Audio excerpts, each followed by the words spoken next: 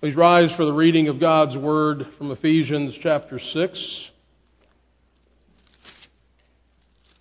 verses 18 through 24. Hear now God's Word. Praying always with all prayer and supplication in the Spirit, being watchful to this end with all perseverance and supplication for all the saints. And for me, that utterance may be given to me, that I may open my mouth boldly to make known the mystery of the gospel, for which I am an ambassador in chains, that in it I may speak boldly as I ought to speak. But that you also may know my affairs and how I am doing, Tychicus, a beloved brother and faithful minister in the Lord, will make all things known to you, whom I have sent to you for this very purpose, that you may know our affairs, and that he may comfort your hearts. Peace to the brethren and love with faith from God the Father and the Lord Jesus Christ. Grace be with all those who love our Lord Jesus Christ in sincerity. Amen. And thus far the reading of God's Word, and all God's people said. Lord willing, we have arrived at our final sermon in this series on the Epistle to the Ephesians. Did I hear a sigh? Sermon 77. I have received a full range of comments on these sermons, including, I could stay in this book forever. And how much longer till we're finished? One said, I haven't learned anything about Ephesians in these sermons.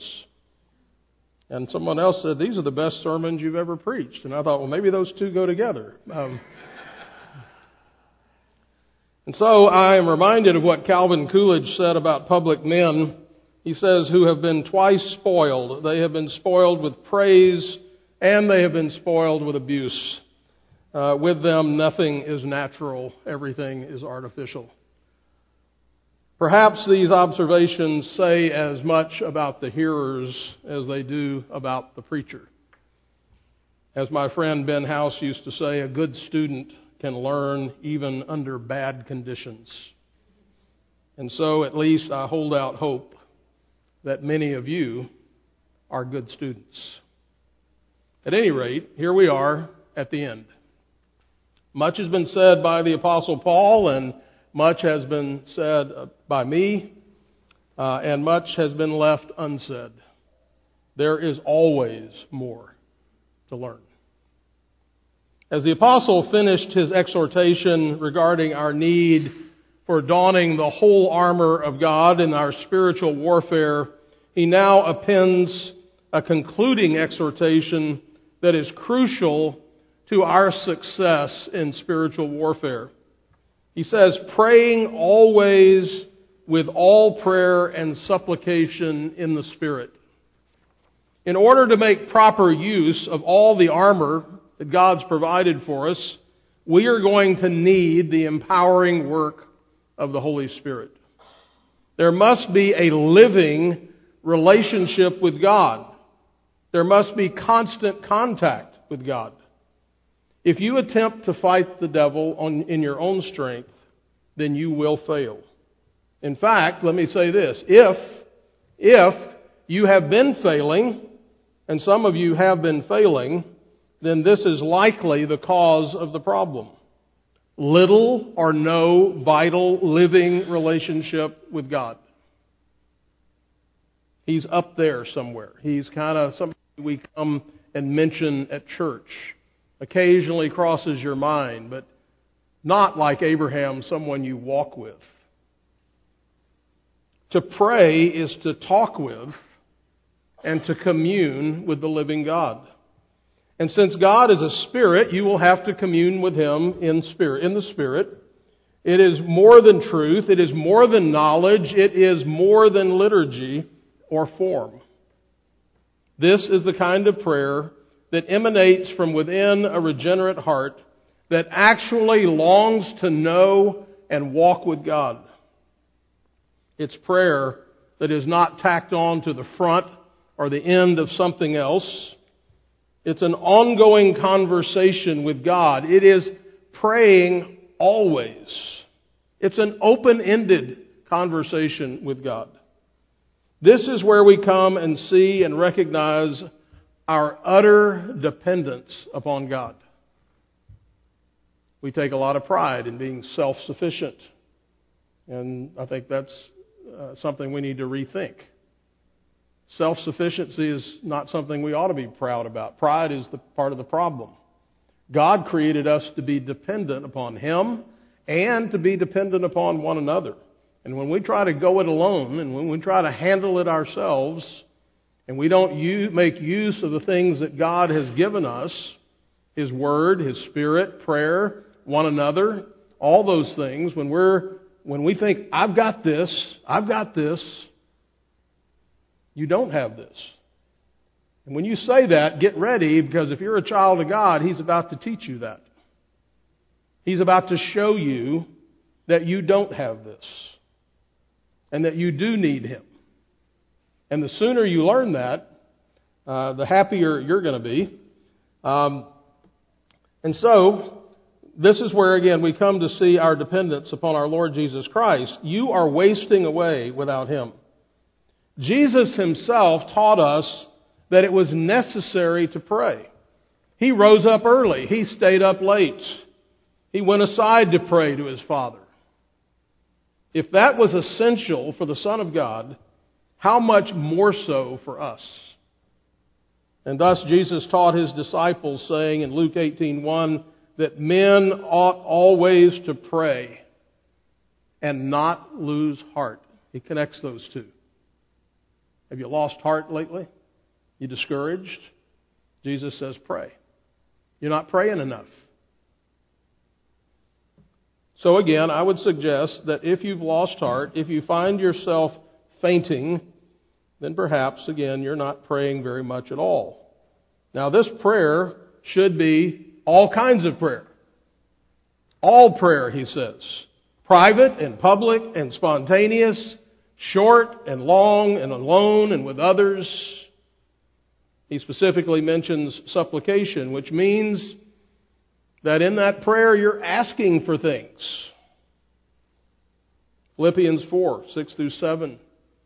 Be anxious for nothing. Anybody anxious? Worried? Fearful? Be anxious for how much? Nothing. Thank you. Nothing. But in everything, by prayer and supplication, that's request. And I love that he puts this in here, almost parenthetically, with thanksgiving. Now you're anxious, right? You're coming into this afraid. And he says, all right, you're getting ready to make some requests, but before you do that, stop. Let's be thankful. You've got a lot to be thankful for. Okay, now, let's go back. And let your request be made known to God. And then the peace of God, which surpasses your understanding. God may not explain everything He's doing. The peace of God, which passes understanding, will do what? Guard your heart and your mind in Christ Jesus. Do you believe that? Is that a platitude? Is that just a nice saying to put on a plaque? This is the instruction that God gives me and you as to what to do when we're worried and fearful. In the middle of any battle, anxiety is a real problem. There is fear. There's a lack of confidence. So here is what you do. Prayer and supplication. And don't forget the thanksgiving. Tell God what you need, and then He will take care of the rest. I think we can tell who believes this and who doesn't by how much peace they have. Isaiah 26:3-4. You will keep him in perfect peace, whose mind is stayed on thee, for he trusteth in thee. Trust in the Lord forever. For in Yah, the Lord, is everlasting strength. This is why we pray. This is why we go to Him. I don't have the strength. I don't have the might. I don't have the will. I don't have anything that I need by myself. But I go to Him who is my strength. This is all the more important when you are experiencing some special difficulty. Because it is at that point that you are especially vulnerable to the wiles of the devil. You are tempted to be depressed and discouraged. You're tempted to quit. Now is when you pray. And in praying, you remember what? Things like Psalm 46:1.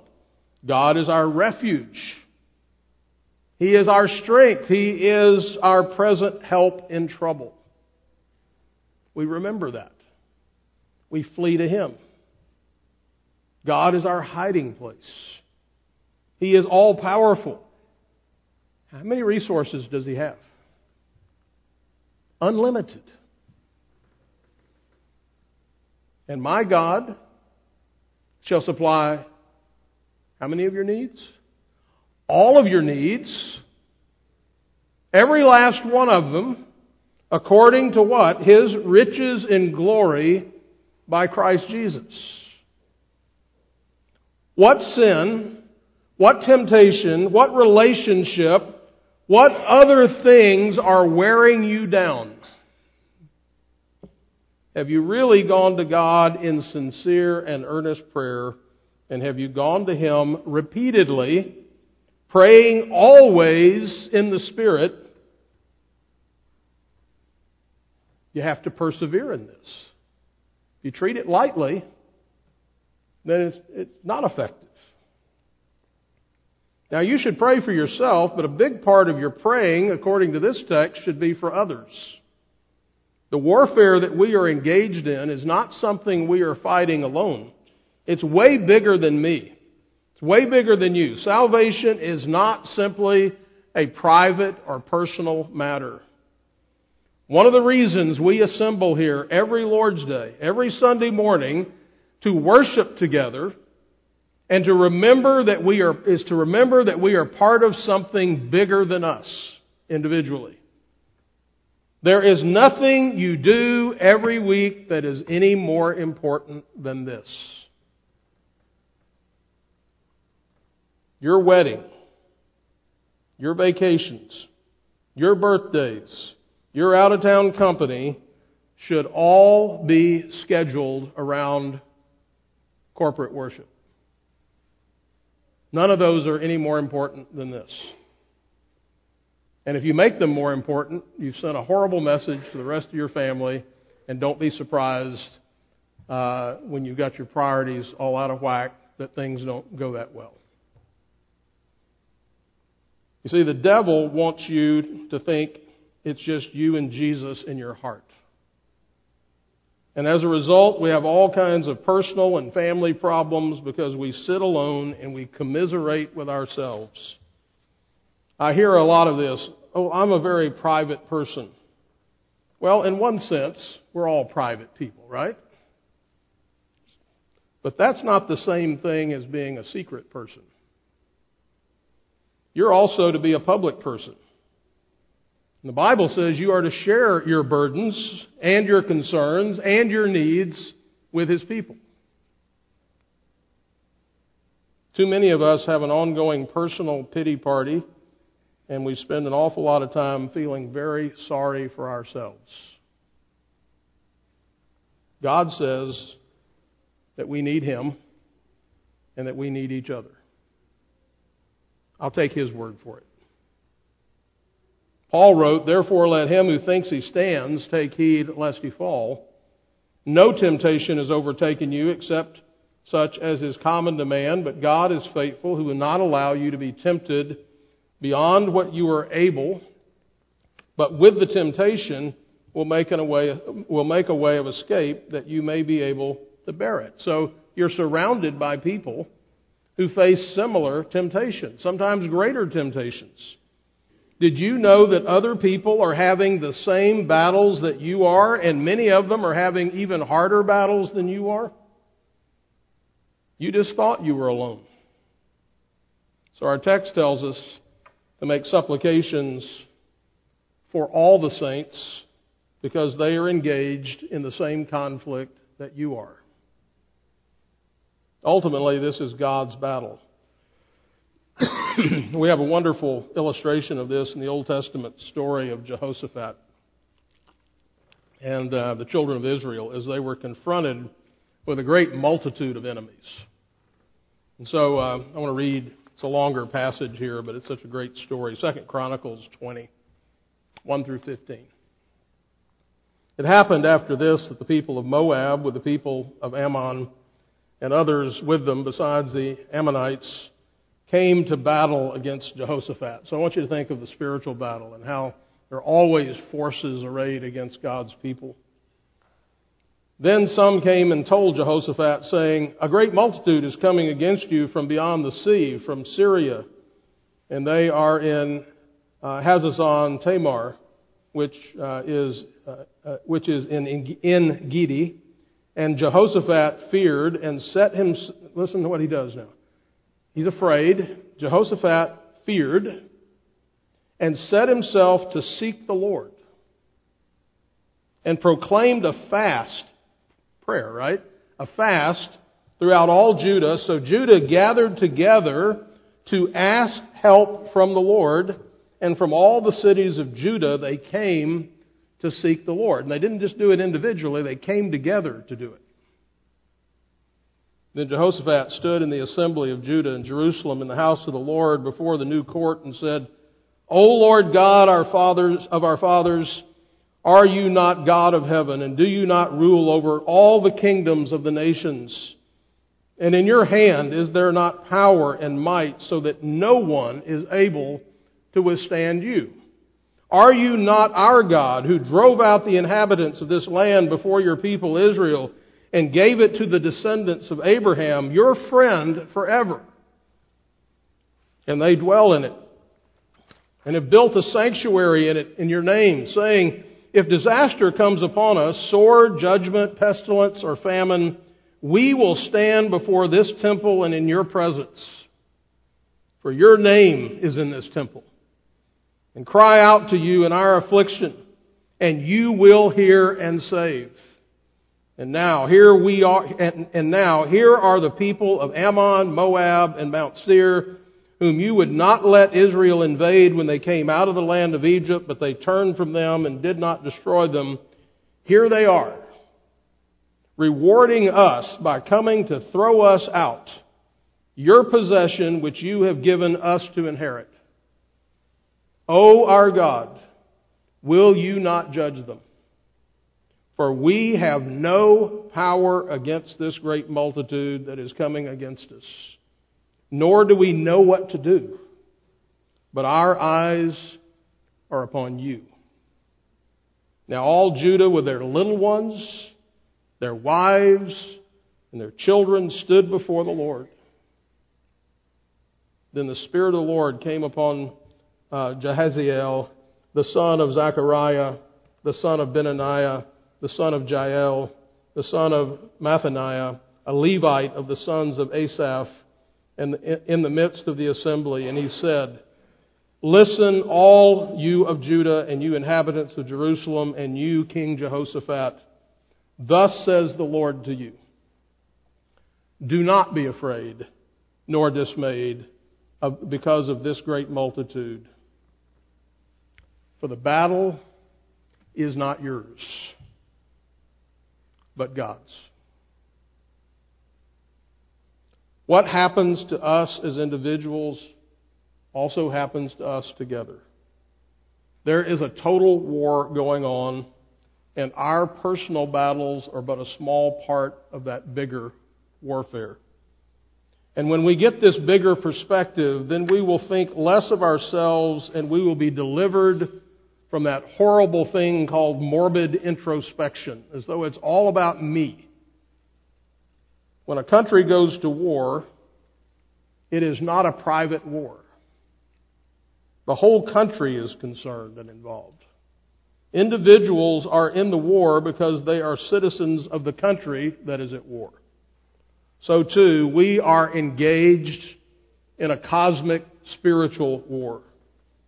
And we are individual soldiers who are fighting in God's army. We are fighting against the devil and all of his forces. Therefore, when one fails, we all fail. because we're members of one another. Paul has already laid out this theology very clearly in this epistle, particularly in chapter 4. We are the church. We are the body of Christ. So all the problems are not yours. Other people need your prayers as well, and that's why we make supplication for all the saints. We are always connected to one another. We're connected when we sit here on a Sunday morning, but we are connected when we go out the door and throughout the week.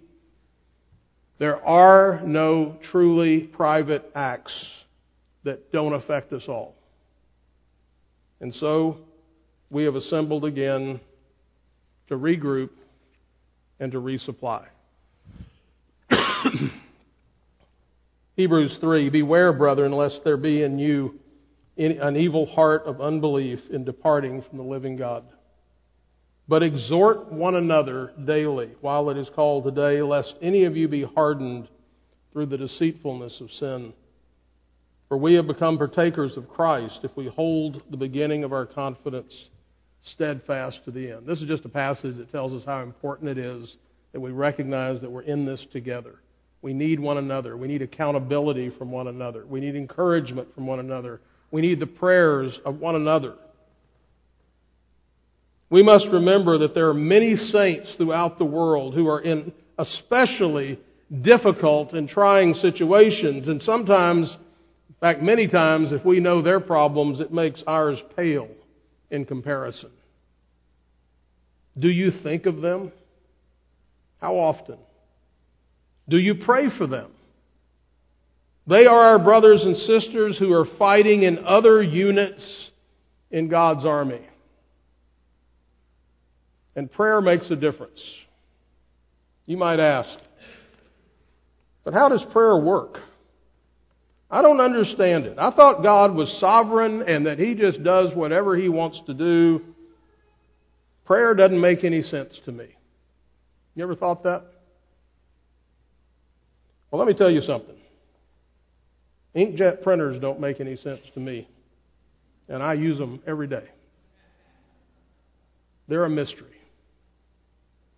An airplane is a total mystery to me. I have no idea how they work, but I still fly when I need to. In fact, I got to tell you, pretty much the whole world is full of things that I don't understand how they work. And if I waited until I understood them before I made use of them, I would be waiting forever. Prayer is a great mystery. But I know this about prayer, and you do too. God ordained it as a means to bless and to strengthen His people, and if you don't pray, you will not be blessed and you will not be strengthened. That's really all I need to know. If I don't get on the airplane, I'm not going anywhere. All I need to know, frankly, is I have some level of confidence first, but then I have to have just enough to get me on there and buckle my seatbelt, and then I'm going somewhere. You better know this about prayer. If you're not praying, then don't expect the blessing. And if you are, then you have every reason to expect it. The Apostle Paul describes the trouble that he experienced when he wrote to the church at Corinth. Listen to what he says here. For we do not want you to be ignorant, brethren, of our trouble, which came to us in Asia, that we were burdened beyond measure, above strength, or beyond our strength, so that we despaired even of life. Yes, we had the sentence of death in ourselves. We thought we were going to die. That we should not trust in ourselves, but in God who raises the dead, who delivered us from so great a death, and does deliver us, in whom we trust that He will still deliver us. And then listen to what he says. You also helping together in prayer for us, that thanks may be given by many persons on our behalf for the gift granted to us through many. Paul said the only reason we got through that is you were praying for us. You were connected to us. And so you also get to rejoice when God answers that prayer and brought us through that. You were part of that. Now, God could do this without us, but He has chosen to do this through us. He blesses His people through our prayers. And our text urges us to persevere as we make supplication for all the saints. If you'll get on your knees and pray for others, then I suspect you will stand up having forgotten about yourself. The pity party would be over, and you can get busy winning. Now, the greatest Christians recognize that they are dependent upon other Christians for prayer. And we know that Paul himself here asked for prayer. Here's what he says, "And for me, pray for me that utterance may be given to me, that I may open my mouth boldly to make known the mystery of the gospel, for which I am an ambassador in chains, that in it I may speak boldly as I ought to speak." Now, Paul writes these words from prison, and he doesn't say, "I have a prayer request. Would you pray that God would spring me and get me out of prison?" That's not what he asked for. I'm sure he would like to be out. I'd assume they probably did pray for that, but that wasn't the first thing on his list. His prayer request transcended his personal concerns. He wanted to be sure that regardless of his personal situation, the mystery of the gospel would be made known to others. Specifically, he wanted to speak boldly, and he mentions that twice here in this short passage. He knew that if people didn't pray for him, that his words would fall flat. So the Spirit has to attend the preaching of the Word.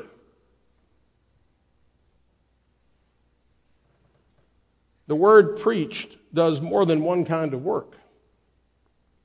It convicts, it enlivens, it wounds, it kills, it comforts, it heals, it instructs, it separates. Sometimes it just goes in one ear and out the other. Because the words have to be spoken and they have to be heard.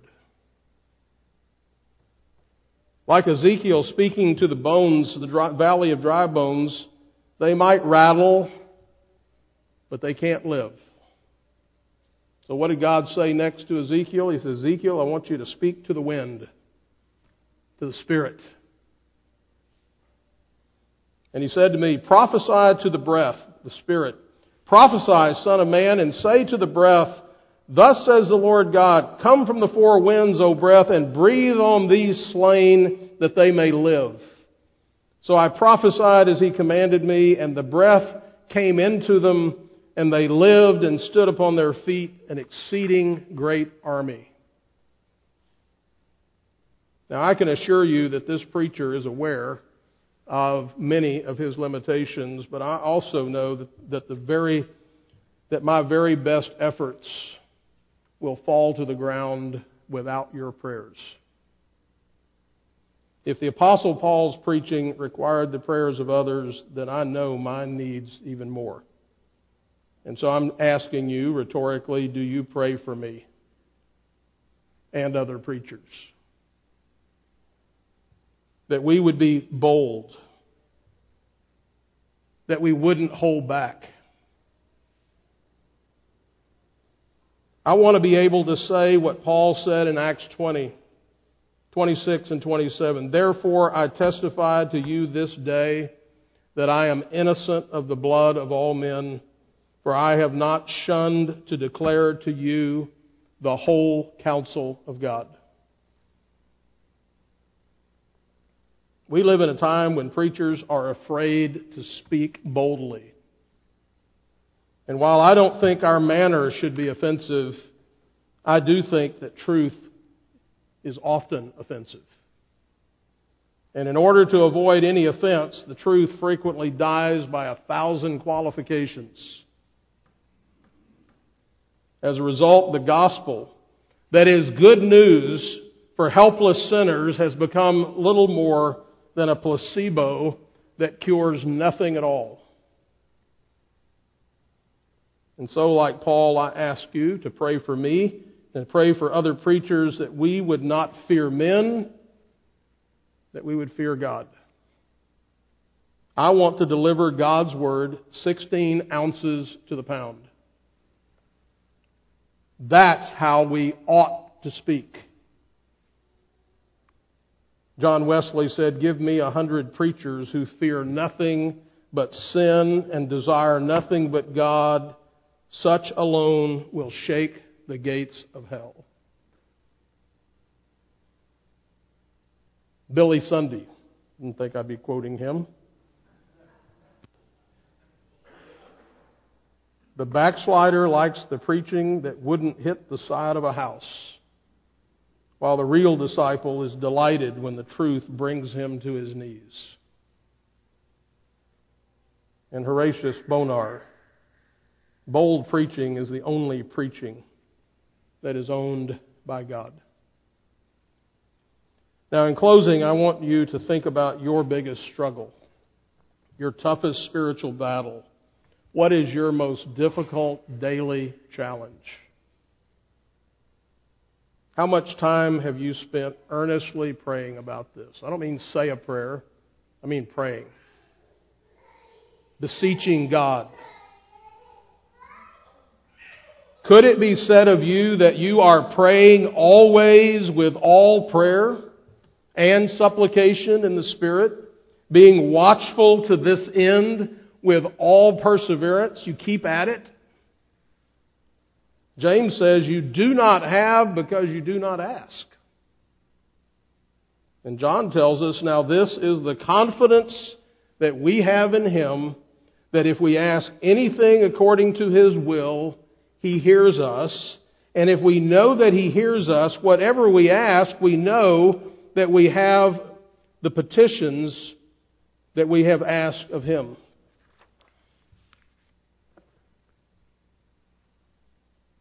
Praying always.